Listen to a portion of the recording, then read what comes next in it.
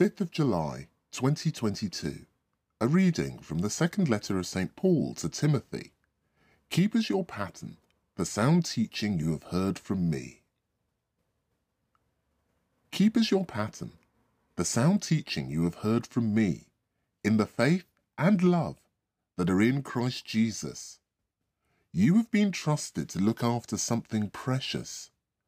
Guard it with the help of the Holy Spirit who lives in us. Accept the strength, dear son, that comes from the grace of Christ Jesus. You have heard everything that I teach in public. Hand it on to reliable people so that they in turn may be able to teach others.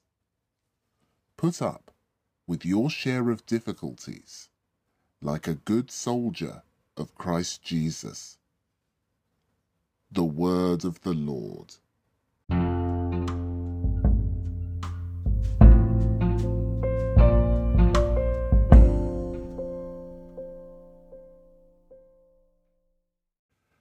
A reading from the prophet Hosea.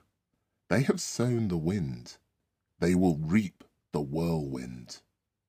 Thus says the Lord, they have set up kings, but not with my consent, and appointed princes, but without my knowledge. Out of their own silver and gold they have made idols, which are doomed to destruction.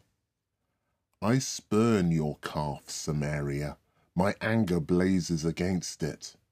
How long will it be before they purge themselves of this, the sons of Israel? A workman made the thing. This cannot be God. Yes, the calf of Samaria shall go up in flames. They sow the wind, they will reap the whirlwind. Their wheat will yield no ear. The ear will yield no flour, or if it does, foreigners will swallow it. Ephraim has built altar after altar. They have only served him as occasion for sin. Were I to write out the 1,000 precepts of my law for him, they would be paid no more attention than those of a stranger. They love sacrificing? Right. Let them sacrifice. They love meat? Right. Let them eat it. The Lord takes no pleasure in these.